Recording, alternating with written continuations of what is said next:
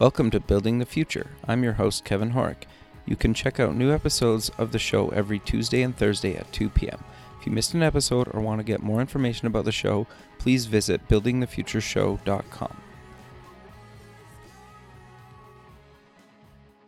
Welcome back to the show. Today we have Roland Ligtenberg, co-founder at Housecall. Roland, welcome to the show. Nice to meet you. Thanks for having me. Yeah, I'm excited to have you on the show. I think what you guys are doing is really interesting and very cool. But maybe before we kind of get into that, let's cover your background and kind of get to know you a little bit better. So maybe do you want to kind of start with where you grew up? Sure. So I grew up in the Bay Area. I'm originally from the Netherlands. My dad immigrated over here when we were younger. He worked at AT&T Bell Labs, and then he came to Silicon Valley, did two startups, both which IPO'd, and so kind of I have a little bit of entrepreneur blood running through me. And That's then awesome. After Silicon Valley, moved down to San Diego when I was 17, and been here ever since. So what made you move to San Diego? San Diego is for school, and it's a different pace of life here, and it's really nice, and there's so much to do outdoors and activities, so that just kind of drew me down. Sure. And then obviously UC is a great school, and I wanted to get away from the parents, but not too far. Sure. That worked great. So what did you kind of take in university then? So my degree was actually in economics. Okay. I wanted to find something that I could apply to a lot of different things, and UCSC didn't have a business degree, and I didn't want to do computer science. So I stuck with economics, and I learned a lot. Some of it I apply today, but in reality, I think college is just more an experience and just growing up and learning how to feel and cooperate with other people, a little less so about the content itself. Sure. No, that makes a lot of sense. So you graduated university, then kind of what did you end up doing? Yeah, so actually, back up a little bit. So in the middle of my university career, I actually used to play a lot of poker online, made some money, and I bought a yacht. And Whoa, wait a second. You played poker online and you made enough money to be able to buy a yacht? Yeah, a 44-foot Pacifica. It's a sport fishing boat, so it's nice. That's a lot of people awesome. on there. Yeah. But yeah, I think as all money goes, is easy come, easy goes, especially when you're younger. Sure. So how old were you when you bought this yacht? 21. Oh wow. Yep. And then moved down to Cabo, started a dive shop. So I want to become a dive instructor and build out a diving empire down there. So for 3 years I did that, kind of in the middle. So I took a break from UCSD for a little bit to do that. Okay.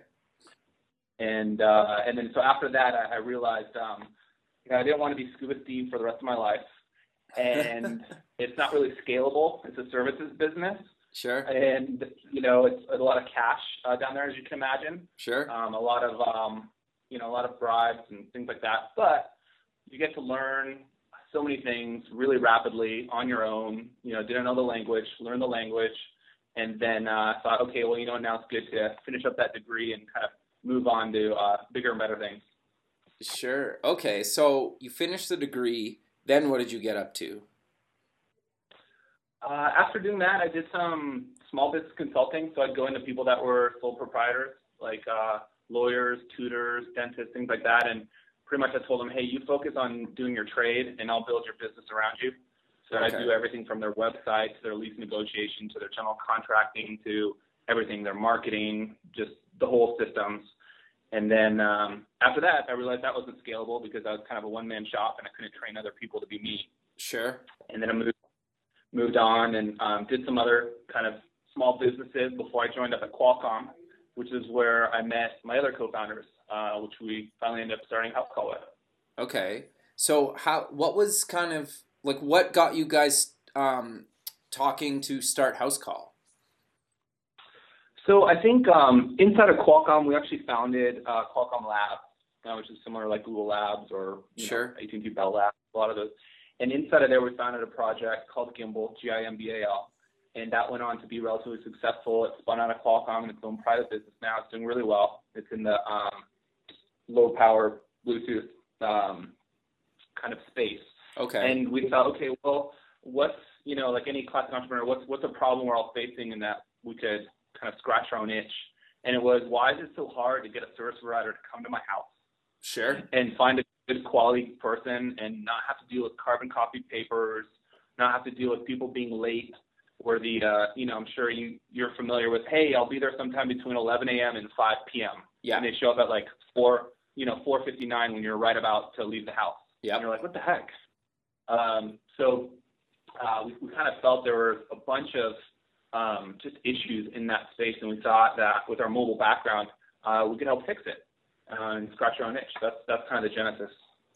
Sure. No, that makes a lot of sense. So I'm curious though, kind of, you covered kind of briefly what it does, but how does the platform kind of, like in detail work? Sure. Okay. So you can kind of think of us as OpenTable for the home services industry. So the way that OpenTable, I'm sure you're familiar with them, is, restaurants used to use a big piece of plexiglass. Yep. Right. And then crayons, and they would draw circles for the tables and then put numbers on them. They'd have like just a notepad, and they'd keep the reservations in there with time in and time out. Sure. And then OpenTable came along and was like, hey, here's a piece of software that'll help you run your restaurant better. It'll do all kinds of things like payroll and time tracking and reservation handling and all these things. And at the same time, they opened up a portal or a way for any kind of someone looking to go out to a restaurant can book a time slot without having to call in to the restaurant, explaining awkwardly like why you want that window seat, maybe you're taking a girl out. And so what we saw was, that model worked really well there in an industry that was, kind of behind the times a little bit. And we thought the same applied in the services space. So what we went out to do is like, okay, in order to make this booking and everything seamless, we had to build some sort of a platform that we could get, the carpet cleaners, the plumbers, the HVAC, the electricians, all these people to use. And so in order to do that, we had to literally sit side by side with these companies, go into their little headquarters where they had whiteboards everywhere and paper everywhere, and just dream up a system that would solve a lot of their problems, make them paperless and make them mobile. So, the real way that it works is there's two applications. There's House Call and there's House Call Pro. Okay. House Call is for the consumers, right, for the homeowners. Sure. That's their booking portal. And then House Call Pro is for the pros. So for like the carpet cleaners, the HVAC, the electricians, those people. So with those two together, that's how we're able to give that seamless experience. Sure. No, that's really cool. So I'm curious though, do you give the different industries under Pro kind of a different user experience or different kind of features because the industries are a little bit different, or did you find enough commonalities between the industries to just make one interface?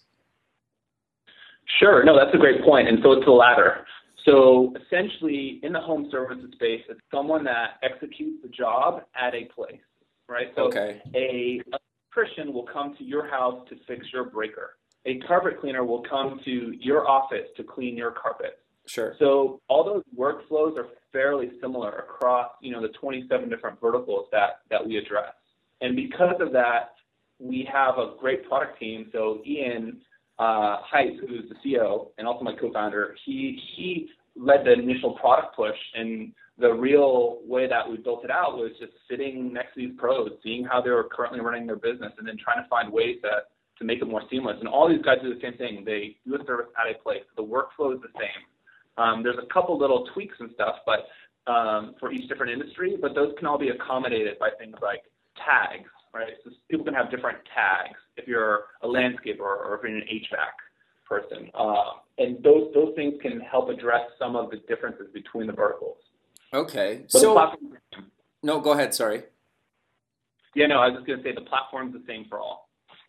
Okay, interesting. So how did you convince a bunch of people to basically allow you to come in and kind of build a startup around the industry? Did you know some people? Did you just kind of cold call? Or how did you go about finding these businesses to kind of go and sit with to build a product around?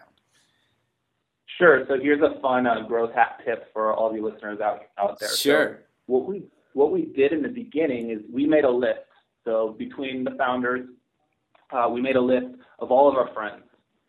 And we literally exported our LinkedIn contacts. We exported our Google contacts, all of those. We sent them a quick email saying, hey, we're making it easier to get stuff done to your house. If you send us your honeydew list, we will make sure it gets done. So a lot of our colleagues that we're working with, like hanging a picture or fixing a drywall crack, there's too many things that are just too small, but they don't bug you enough to actually pick up the phone, but they're there, and it sucks. So Sure. what happened was they started sending us their honeydew list. So then all of a sudden we got a list of 1,000 jobs. And we're like, okay, we've got 1,000 things we can go get done now. So now let's go find people that can help us accomplish them. Interesting. So then we started looking, okay, well, let's go find some good pros. So the first pros that we found were obviously the people that we used ourselves. So my plumber was the first plumber on there. Ian's maid was the first maid on there. Interesting. Okay. So what happened was the initial people we already had the relationships with, and we told them, hey, we've got jobs. Can we send them to you? And they said, yeah, no problem. Of course, I'd love to get some jobs. Sure. So that's how we first initially brought them into the platform. And once they were using the platform, I was like, okay, well, what else do you wish that you could do that you're doing right now by hand that, if you had something that could do it automatically for you, what would it be? And so then we got a whole list of different things that we should build. And then we looked at, okay, well, where are the commonalities, et cetera? And then we built a product roadmap. And so that's kind of the initial push. But, we kind of, quote unquote, lured the first initial pros in with, hey, we're going to be able to give you some jobs. And in return, we want to learn how you're running a business. Yeah. No. Okay. So you gave them kind of initial jobs, or you basically exchanged jobs for being able to job shadow them a little bit, right? And then you built software around their needs. Yep. So what we just said is that, hey, if you want to accept these jobs, you gotta use House Call Pro, so we can send you them, of course. And then we started sending them jobs. And I'm like, okay, well, how would you like to send this to your coworker? Oh, you need dispatching. Oh, okay, let's figure out how to build that. So each thing is a step-by-step progression. But we started the relationship with trust. And Sure. when we proved that we could deliver and ship features quickly for them that they requested, they felt like they were special, and they are. And so we built the platform around them. That's very cool. So you mentioned kind of your plumber and your co-founder's maid. So did you kind of just how many industries did you kind of launch with, or did you how was the process before you decided to open the platform up, I guess, or how long or how many kind of industries or features did you decide, okay, we're ready to roll this out to other plumbers, other maids, and other kind of services like that? Sure. So we started with our core services. And so our core services really center around electricians, plumbers, handymen, maids, carpet cleaners, and window washers. Those are kind of our main subset. So within those, you can pretty much fix anything in a home, in most cases. Sure. And so those are the initial batch. And then as we started rolling it out to more and more homeowners across San Diego here, we kept it local. What we had inside of the consumer, the booking app, House Call, we had a little thing on the bottom, which was, need to get something done that you don't see here, write it in here. Oh, and as soon as someone puts something in there like, hey, I need someone to install a water heater, or I need someone to clean the filter in my pool, then they would write that in there and they would request it. And now we had synced that with our hip chat, similar to Slack.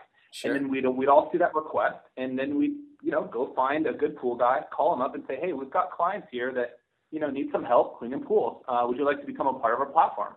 You accept the job through House Call Pro, and would you like to get started? And so that's kind of how we started to grow it. So it's the consumer demand that helped us kind of explore what categories we needed. Interesting. So you basically, so you added industries as clients were requesting their services, and then you go to them and say, look, I have jobs here. Do you want them? But you have to use our platform.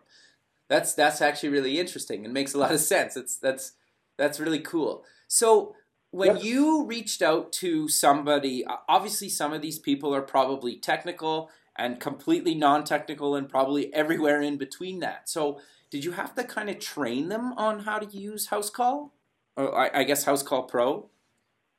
Yeah, so I would say you're right, and there's a direct correlation between age and tech savviness. But at the same point, some people just required a little more help, a little more training than others. Okay. And what that allowed us to do is design the product to be easy enough to use for the lowest common denominator, for lack of a better word. Oh, sure. Because if you're able to make it so simple that even people that have been using pen and paper for the last 20 years can use it, then anyone can use it. And at the same time is, if the technicians aren't using the House Call Pro app, then the whole system falls apart. Right. So you have to design it to be simple and easy to use. And because we went mobile first, there was no web backend, there was no web portal, there was nothing. There is now, but there wasn't when we first started. It really forced us to focus on how can we roll out these features in a really clear, succinct, easy to learn way, mobile first. And that's what helped us win. Because even if you're older, you're using a mobile phone. Yeah, you're for out sure. About, you're using it yourself. We're on iOS and Android, which covers 99%, or who knows what the real stat is, but pretty much might as well be of the market. And so someone's got a phone. These guys, they're out and about working. They get all their job calls through there. They look at all their emails. So it's a natural part of the process already. No, that makes a lot of sense. So I'm curious then, how do you guys monetize this? Sure. So similar to someone like OpenTable, there's a subscription fee on the House Call Pro side. So in order to use our software, you're paying a monthly SaaS fee. Okay. And the way that works is we say, hey, there's no contract. It's month to month. You get to use our system. By the way, for owner-operators, for single-person people, the app is completely free. Okay. If you have 1 to 10 employees, there's a grow plan, the mid-range, and then we have 10-plus employees. And so they'll either fall in one of those 3 buckets. So we say, hey, look, there's a subscription fee just to use the platform. And then if you happen to get jobs through the House Call platform, there's also a 10% referral fee. Okay. So the way that works is, if it's a new job originating from a House Call customer, who's our customer, then we take 10% for the life of that customer. If they use the platform with their own customers, obviously it's not fair to take 80%. So we say, hey, there's no charge because we didn't refer you anyone. So there's no charge to use it for that. Interesting. So it sounds like you've had a bunch of people from a bunch of different industries almost just move basically their previous clients, and then the stuff you refer to them all into House Call. That's right. Yeah. So what we say is look, homeowners and consumers are already used to using apps like Uber and Lyft, sure, and TaskRabbit, all these different kinds of things that are out there. And they are used to a really good end-to-end experience where you can see the car coming on the way, you can see the picture of your driver, there's a credit card-less checkout, right, because your credit card is right input into the app. There's all these things that consumers are used to. Wouldn't it be great, you, Joe the plumber, if you could offer that same Uber-like experience with your client? How would you like to do that? And that's what gets them to jump. And they sign up, they look at our platform, and now they're differentiating between their competitors in the area. So now they can tell all their clients, hey, by the way, if you ever need me to come out again and service that water heater, you can just find me right there in the House Call app. You just book me, and I'll be right there. Interesting. So it just gives them the ability to offer what others can't. And that's been one of the ways that we've grown so rapidly. Sure. So are you basically collecting data on the different types of people to basically say, you're this far away based on traffic, you'll potentially get to the location in, 20 minutes or something. And the type of job that they're requesting usually takes you 20 minutes. So you could potentially be at your next place, X amount of time later. You could probably more accurately at some point give them really, instead, like you said earlier, I'll be here, between 10 and 5, Monday to Friday, right? And people have to wait for days or weeks or whatever, right? So are you guys collecting that kind of data, or at some point thinking about doing that? Yeah, we have all kinds of really fun data. So if you actually look at what we did in our previous lives over at Qualcomm, one of the things that we are experts in is location technology. Okay. And the interesting thing is that when a pro is using House Call Pro, we're collecting and able to show the GPS location of the truck to the homeowner. So obviously, we know where the pro is. We know what job he's doing. We know what it closes out at. There's all kinds of great metadata that we can work with in the future to provide recommended booking windows, recommended arrival windows, all those components. Right now, if you're in the booking app, if the pro so chooses to be, they can put themselves on demand, which means, there's two options. You can either go on demand or schedule. If you need someone right now, you click the on demand button and it shows you how far away he is from your house, live. If you want to schedule in the future, you can just schedule, right? Then location is a little less relevant. But it's already surfaced within our app. Okay. So basically, if I normally work like, I don't know, Monday to Friday, 9 to 5, and I decide that I'm, not busy this Saturday and I want to work, I can just say I'm on demand this Saturday, that kind of thing? Or like I'd have to do that on Saturday morning, for example. Yeah, I mean, you can leave yourself on schedule. So if someone contacts you, say, you know what, I can get you in on Saturday or Sunday. They only work on the weekends. Okay, great. That works. Then on Saturday morning, if you want to go on demand, turn on the on-demand switch. Yeah, and that's what awesome. happens is, in some of the categories, it's more prevalent than others. So, for example, plumbing, right? My toilet's clogged. Holy shit. Like, we got to get someone over here right away. Boom, click a button. Or locksmith. Sure. Sometimes maid cleaning, especially near the universities, right? Parents are coming over. We just had a party. So you get a lot of those kind of bookings. So some categories lend itself better. You're not really going to insta-book an HVAC installation that's going to cost you $8,000. There's going to be a little more purchasing time. You're going to get someone to come out, find the right unit. So those ones typically aren't. So it's different for each category. But, yeah, as a pro, you can turn it on and off at any time. Okay, interesting. So you mentioned something interesting there. How do you handle the ones where, like you said, where like a water heater or something, where somebody has to come out, kind of give an estimate, and then the job will probably get performed, later in the future after that? Do you guys kind of handle that as well? Yeah, it all goes to a house called Pro. So remember, they're using this to schedule and plan all of their jobs. Okay. Not just jobs that come through the system. So it's just a natural extension of them using our software. Okay. So in our software, you can do estimates. In our software, you can handle work orders. In our software, you can handle events. So you could do like an event that's like pick up water heater, send it to, Jim, my like learning technician, to go pick up the water heater. That's an event. I'll send that over to him. And then I'll send over the estimate to the homeowner, get them to approve it digitally and sign off through our platform. And then once that's there, I'll take a deposit so I can buy at Home Depot, so I don't have to float a couple grand on my credit card. Sure. And then I'm going to dispatch the installation over to my other technician on a different day. And then it's all clean and it's all done within the app. Okay, so you mentioned that you launched with Android and iOS, and then you mentioned you guys launched a web interface after that. So how long did it take you to build the Android and iOS version and then decide to launch? We launched before we'd like to admit, because if you launch a product that you think is finished, you could be building forever. For sure. So when we first launched iOS. That was the first one. It was okay. iOS to iOS. And then very quickly thereafter, we launched Android. Okay. And then after that, we kept iterating on iOS and Android. So really it was 4 clients. So there's an iOS client for the homeowner, an Android client for the homeowner, an Android client for the pro, and an iOS client for the pro. Okay. So that's 4 platforms already, plus our backend. So that's really 5 different code bases. Sure. And then what we did was we started noticing, okay, now that we've got these owner-operators, these smaller guys on board, we want to start moving up the food chain a little bit and helping companies that maybe have 10 trucks on the road. So now we got to the point where our bread and butter is the 1 to 10 trucks operators. Right. Not to say, like I would say our biggest client has 700 HVAC trucks. So we can work for huge companies. And obviously they save a ton of money there at the high end. It's just the implementation process takes longer. So our typical workflow is when we're looking for leads on the internet or doing our marketing, we're looking for the 1 to 10 person company. They got multiple trucks on the road. They maybe have a dispatcher or an admin, someone that handles the phones at the office, maybe an accountant or someone that handles the finance in the office, and the owner that sometimes goes out to jobs.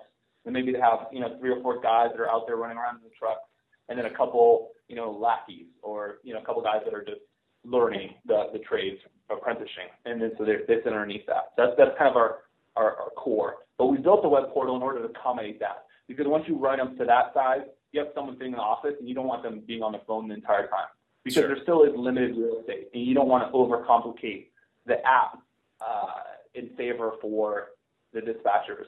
when they could just be doing it from a web portal because they're in front of a computer anyway. Sure. No, that makes a lot of sense. So I'm curious then, are you guys still actively recruiting kind of people like, technicians and that side? Yeah, so we focus 100% on building out House Call Pro and Okay. acquiring pros across the nation. So we have pros in over 1,300 cities now as of last week. Wow, that's awesome. So, and you guys have only been around for what, just over almost 3 years now? Is that correct? So we got founded in the summer of 2013, Okay. and then we launched House Call and House Call Pro nationwide January of 2015. Oh, So wow. it's been 13 months really since we've been out nationwide, out and about. Yeah, that's awesome. So I'm curious then, do you ever spend any time trying to recruit homeowners to use the service or not really? Nope, we spend no efforts on recruiting homeowners. The pros evangelize House Call, the booking app, because it makes it easier for their homeowners to book them. So the way that we grow is just by finding the pros, finding the ones that want to offer that Uber-like experience to their homeowners and offer that to them. And so we spend no time or money doing any marketing for homeowners. It's all organic. Sure. No, that makes a lot of sense. That's kind of what I figured, but I was kind of curious to know if you were spending any time on that side of things.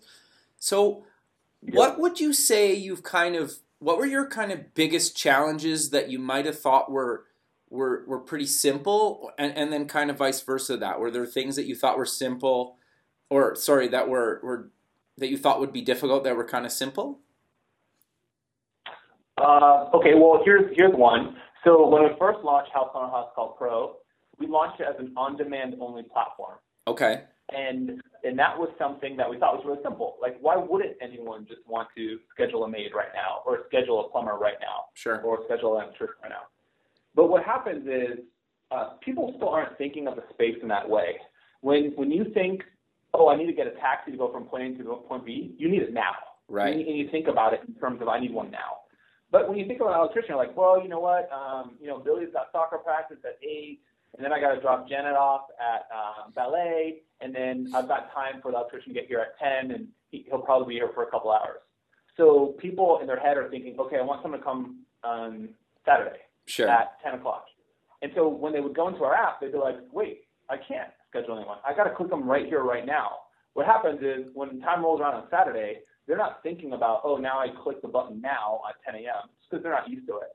Right. So when we first launched, we quickly figured, okay, you know what? I think some of those service categories, like I mentioned earlier, right, like the locksmith or the plumbing, work really great for that model because you do need someone right there and right then. Right. But a lot of them are scheduled. So my maid comes every 2 weeks. I'm not going to click her on demand unless the in-laws are coming or something. Right. So it's just, that was a kind of, I wouldn't say an oversight. It just comes with building a product and looking at the response of the users and carefully figuring out what it is, what they're really thinking or what they want to do. And so that was definitely like a challenge of ours. And really quickly we learned, okay, people want to be able to schedule stuff. And so we built that. Right. So I'm assuming then I can do kind of reoccurring stuff, like I can say every 2 weeks send a maid. Yep. Okay, interesting. So is there any other kind of challenges or things that you kind of learned along the way that, you didn't really see coming? Yeah, I thought that, and although this might seem obvious in hindsight, Okay. there's not a lot of activity around keyword searches on the internet for field service software. So if you were to ask a carpet cleaner, hey, are you looking for field service software? They'll be, what the hell is that? I don't even know what's going on. Nor would they even know to really go into the browser and type in, I'm looking for field service software. And it's not a slight to carpet cleaners, it's just they're not thinking about that. What they're actually thinking is like, man, I really wish I could go paperless. Man, I really wish I could take credit cards out in the field. Man, I really wish I could send jobs over to Billy without Billy getting lost. And so what it really becomes is more an education play rather than bidding on a bunch of keywords. Because if you take a look at carpet cleaning software, for example, and you can use SEMrush or whatever tool you want, go look at it and see what the search volume is for it. It's very low. So it's not a good or easy channel to go after and find these pros to tell them about your software. You really need to build content around what it means to run your business, what it means to run a paperless business, what it means to be effective with digital marketing, all those components that they're curious about and that they want to learn, but they might not know what they want yet. So it's that was definitely a learning thing and something that we're struggling with is how do we amplify our voice and get in front of these professionals that need what we have but aren't necessarily looking for it. Yeah, that's actually really interesting. It makes a lot of sense, and I think, you know, kind of being in technology and just kind of doing this stuff every day, we kind of take for granted sometimes, like, well, why aren't they just Googling this thing? But you're right, like, in any kind of industry or any professional that I know that's kind of doing stuff in kind of the spaces that you guys are playing in, you're right.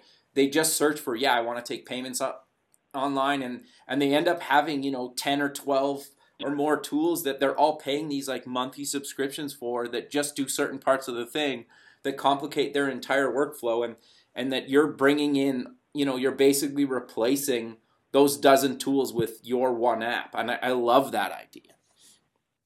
Yeah, no, that's exactly what it is. And another fun thing too, just for your listeners to think about is, you know, some people will say, oh, there's all these great LinkedIn hacks.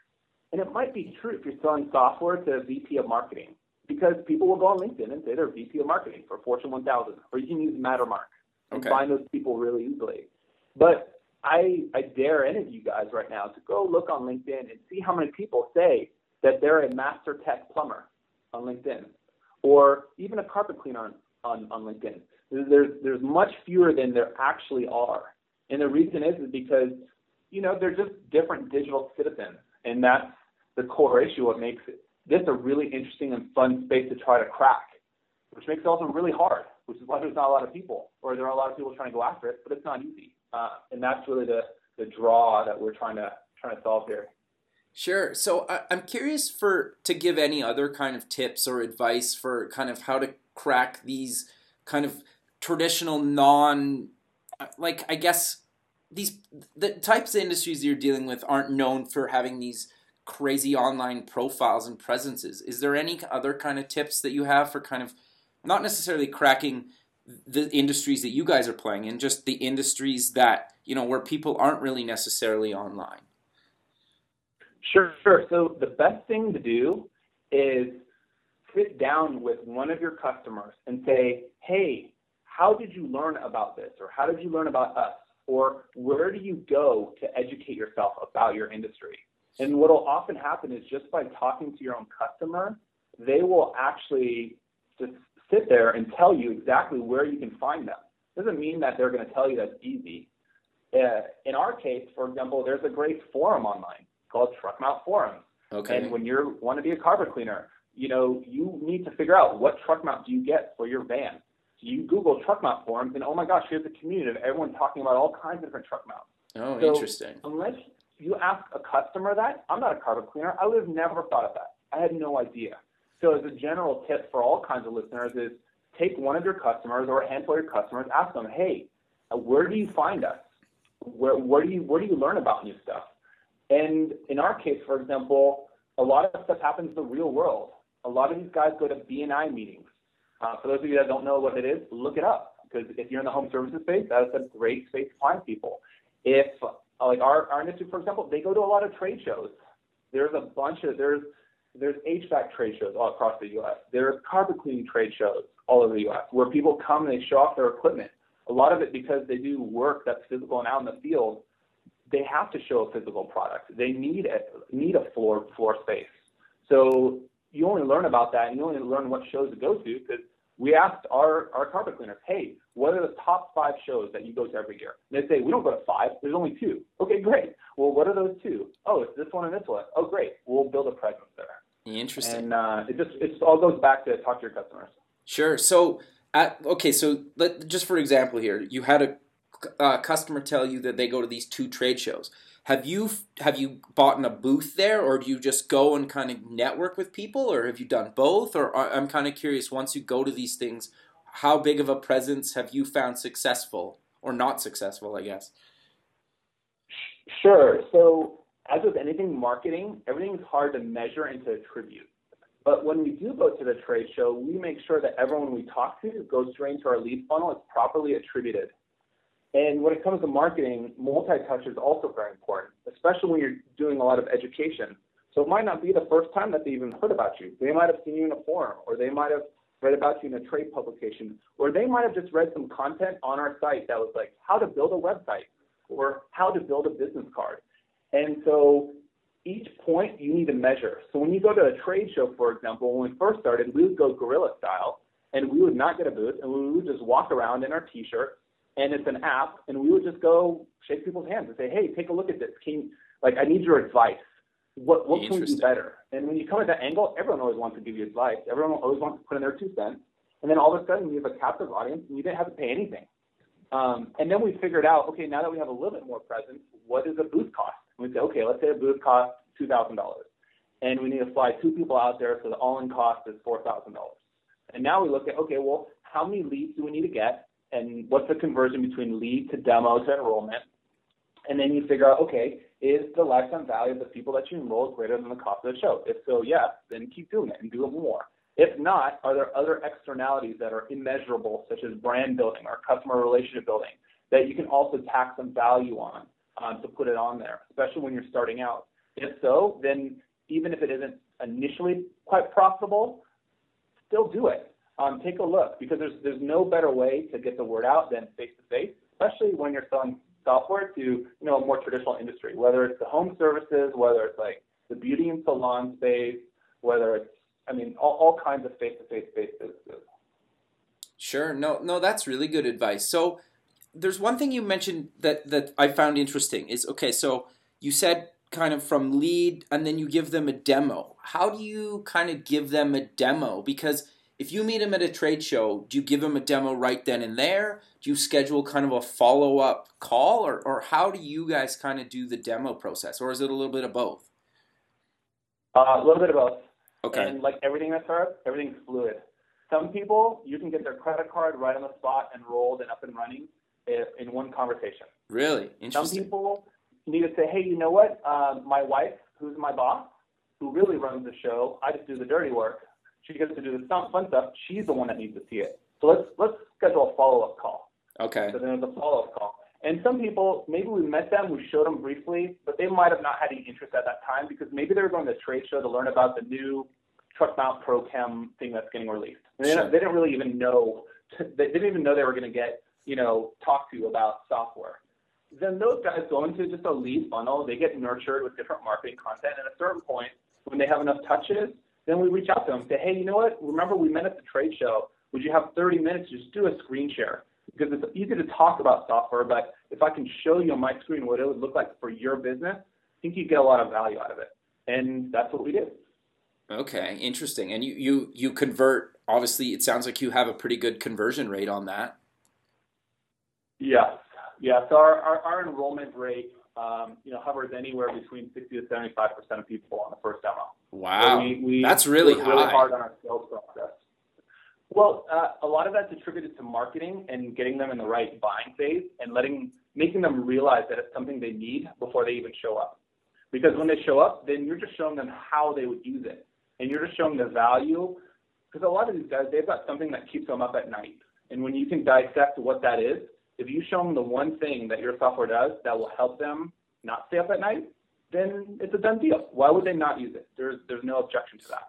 So sure. That's, So I'm curious. I'm curious. Then you say the one thing that keeps them up at night. Do you find that in the same industry, like maids, for example, or electricians or plumber, do you find they have the same issue or are they different? There's a ton of overlap in each different vertical. There definitely is, and in each vertical, there are specific things that come up more often than not, for sure. And okay. That's, we've got over 27 categories that we officially show, but we've got so many different people using our system. They all have different issues. Okay. No, that makes a lot of sense. That's quite interesting. It gets me thinking about kind of the whole strategy and kind of how you handle onboarding people in kind of a non-traditional tech industry. The other thing that I'm curious about is it seems like these industries are pretty open to kind of add technology into their workflow? Do you find that just because they kind of know that they need to, or they really are starting to see the value in how much time and effort and kind of you can lower their stress level by using this technology? It's really the latter. So in the end of the day, no one wants to work a ton of hours and then have nothing left for their friends and family and their hobbies. Right. So if you go in there and you say, hey, look, what's the most important thing to you? Oh, it's going to Billy's soccer practices every single Saturday. Well, what if I could show you something that would make it so that you could coach his team every single day of the week and see his game on Saturday? And then all of a sudden, the conversation isn't so much about, like, is technology the right thing to do right now, yes or no? How does it work? Like, how do you click the button? Because it's not about that. But if you can tell them, hey, this will solve that stress, or the ability that you're not maybe there for your kids, or maybe you want to take an extra long vacation, or maybe you just love to surf and you'd love to spend an extra 3 hours in the water every morning. And once you identify that, then the technology kind of fades into the background. And the way that we've designed House Call Pro is that it's not something that's constantly bugging you. It's only something that comes into play when you need to get stuff done, and it helps you to automate all the mundane tasks you would normally do, like texting a customer you're on the way, or sending them a receipt digitally, or attaching a PDF and allowing them to book online. There's all of those things that you had to do by hand add up to a lot of time. Sure. And we say, hey, look, we're just giving you some of your time back. Is that valuable to you? Yeah? Okay, great. Well, let's talk. Let me show you how. So I'm curious to know, how do you ask the question, what's their pain point, or how do you bridge that? Like, do you have any good advice on kind of opening lines or lines that you use to kind of intrigue or pique people's interest when you're, meeting people? Kevin, it sounds like you do a lot of interviews. There must be a lot of editing and things that go in the background. If you could get rid of one thing that you do every single time you interview someone like me, like, what would you do with that time? What would it be? It's interesting. Yeah. No, really. There's something you do over and over. I know there is. Sure. Yeah. Yeah. You solved the booking. You solved the booking issue, right? You sent me a Calendly link. Yeah. So there's a free version of Calendly. There's also a paid version. I don't know which version you're on. I pay for it, but yeah. Yeah, I paid for it too. It's awesome. My whole sales team uses it. It's the greatest tool ever. I think we talked about that too when we were booking. Yeah, we did. I love that thing. Yeah. But there was a pain point there at some point. You're probably like, man, scheduling these meetings with all these different people because I'm interviewing so many people, it just takes so much back and forth, and I don't know their calendar, they don't know my calendar, and I wish it would just go automatically. Totally. And all of a sudden, you're forking over $10 a month. Yep. So right place, right time, solving a pain point. I think that probably kept you up at night, or at least you were thinking about it. Man, I got to schedule these meetings somehow. And you bought the software. Yeah. No, you're totally right. That makes a lot of sense. It's interesting, right? Like, you got me thinking about this, and I think you'll get the listener thinking about this stuff as well. And I love the angle. Like, you guys come at it at like a different angle than I think most people approach sales, kind of marketing, and kind of going after an industry that's not really known for being a tech industry, right? Mm-hmm. Yep. I think that's awesome. Yeah. But like anything, everything always changes. So as we continue to grow, we continue to learn, and we continue to refine our methods over and over again. So once you find something that works, just double down, and then go try some more things and double down on those. That's really good advice, because I think in a lot of cases it's very much almost like trial and error. You see what works, what doesn't work, and you just kind of, eventually you get it down so perfect that you could just like, okay, quickly figure out is what space this person's in. Okay, in this space, this kind of, these kind of topics or questions or whatnot kind of work, so let's go that way. And then, you just kind of figure it out. It's interesting. It's kind of a little bit of a game, I guess, is the best way to put it. Yeah, I mean, for the sales people, for the onboarding people that we call them onboarding specialists here. Okay. Every single interaction with the person is different, and that also keeps things really interesting. Because if you're just doing screen shares with someone and you're just going through each feature over and over again, day in, day out, many times per day, it's a grind. Sure. But if you look at it a different way and you say, hey, you know what? This person came to me because they have some sort of problem. Okay, what's their problem? Let's figure it out. Let's build some personal rapport. At the end of the day, people are going to buy stuff from people that they like. Sure. And if you show interest in what keeps them up and you've got a solution for them and you've built some rapport, there's almost no reason why they would go with anything else. And they will let go of other things they've put together. You know, they spend a lot of time putting together Google Calendar, plus Square, plus QuickBooks, plus Infusionsoft, and all these tools. And all of a sudden, like, their monthly bill, you know, they're paying $500 a month. And you're like, look, I've got a tool. It's going to make it way more simple. It's going to save you a bunch of time, a bunch of money. Let me show it to you. I think it's going to help. And then, okay, sure, check it out. And that's how it works. No, that's awesome, dude. But sadly, we're running out of time, so maybe let's close the show with, again, kind of maybe quickly talking about exactly what you guys do and then promoting where people can find you guys online and any other social media links. Yeah, sure. So people can follow us. We're all over social media. You can follow us at House Call on Twitter as well as on Instagram. We have a great Facebook page. You can find us there. But more importantly, if you want to get a hold of us, just go to our webpage. It's tryhousecall.com, tryhousecall.com. We're always looking for talented individuals. So if you happen to like the industry that we're working in and you've got some experience in the home services space, please take a look at the jobs that we have. We're a startup. We're young. We're in San Diego, so nice place to live. Happy to answer any questions. Perfect, man. Well, I really appreciate you taking the time out of your day to be on the show and do this. It was really awesome, and, you know, it got me really thinking about some stuff. So, you know, I'm happy you did this, and I look forward to staying in touch with you and kind of following and see where you guys go in the future. Sounds good, Kevin. Happy to share tips later down the road. Perfect, man. Well, you have a good day, and we'll talk soon. All right, take care. Bye.